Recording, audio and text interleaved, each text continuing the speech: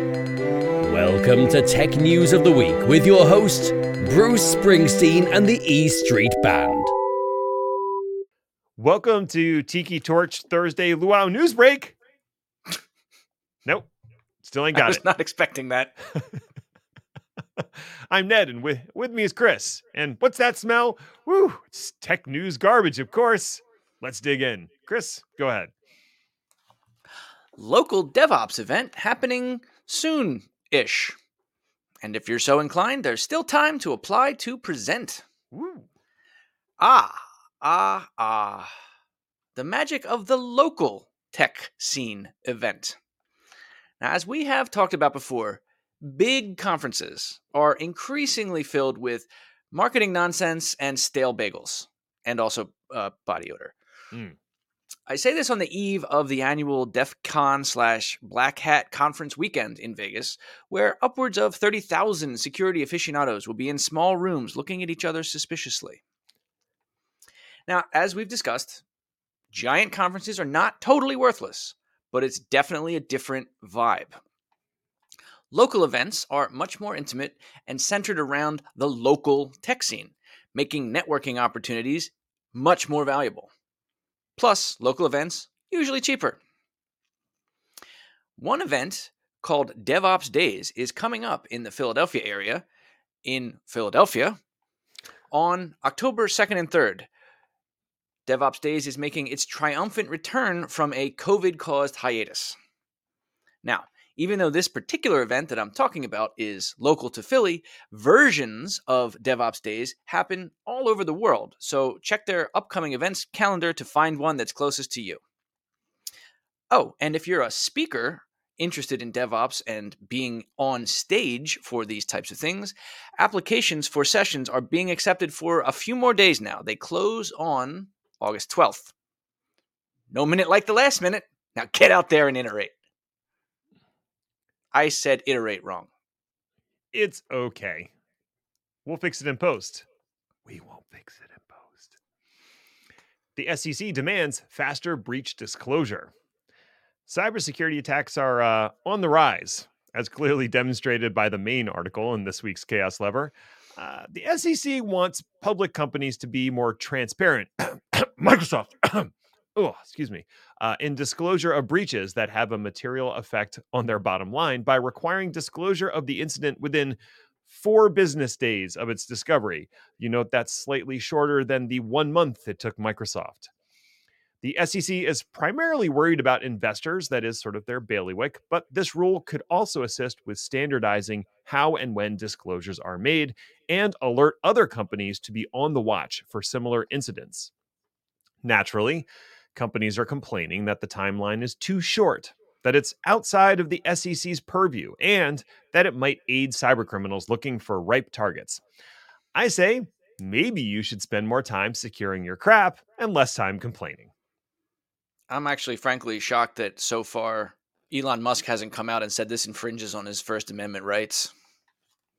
I am scared to check Twitter to see if he has. Zoom entering the generative AI game, while also entering the appropriate your content to train their generative AI game. It's a twofer. Oh my, did Zoom have a rough Monday. First, they released a return to the office mandate, which is just the very definition of irony. No, I mean, it's cool. I checked with Alanis. I totally nailed this one. Zoom, the company that made their fortune and reputation on enabling remote work, is requiring its employees to come back to the office for a minimum of 2 days per week or leave. Wow. So apparently this was inspired by the CEO seeing an intern who stayed late one day. Nobody's going to like that intern. Damn it, Derek.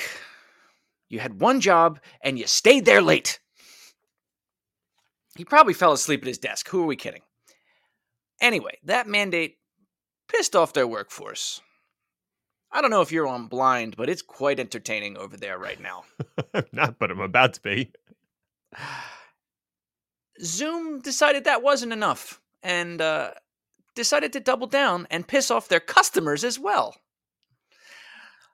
This actually happened a while ago, but it took us until now to notice that Zoom silently updated their terms of service to basically say Zoom reserves the right to use customer data to train AI effective July 27th with no opt-out. Mm-hmm. You use the service, we use your shit. Yep. This was so outrageous and evoked such a critical storm that Zoom had to release new terms this week that now basically say, okay. We won't use your data to train AI without your consent. But if you use the generative AI features, we're counting that as consent. These people, they do know that like doctors and lawyers use Zoom, right? Or maybe I should put that in the past tense. I would recommend Microsoft Teams, but that whole episode before this one.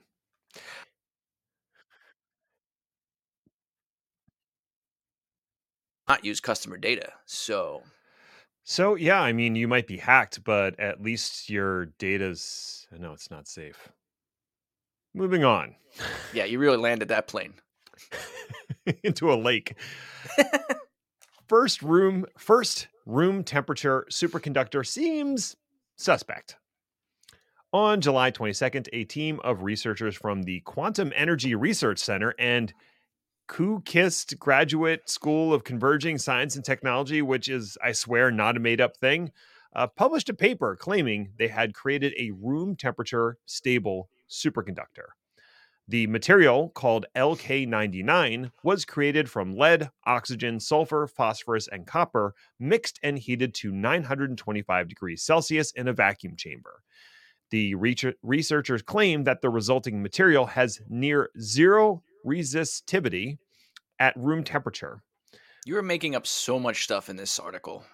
Superconductors are immensely useful, and so far have only been created by applying extremely high pressure or incredible cold, like we're talking 0 Kelvin cold.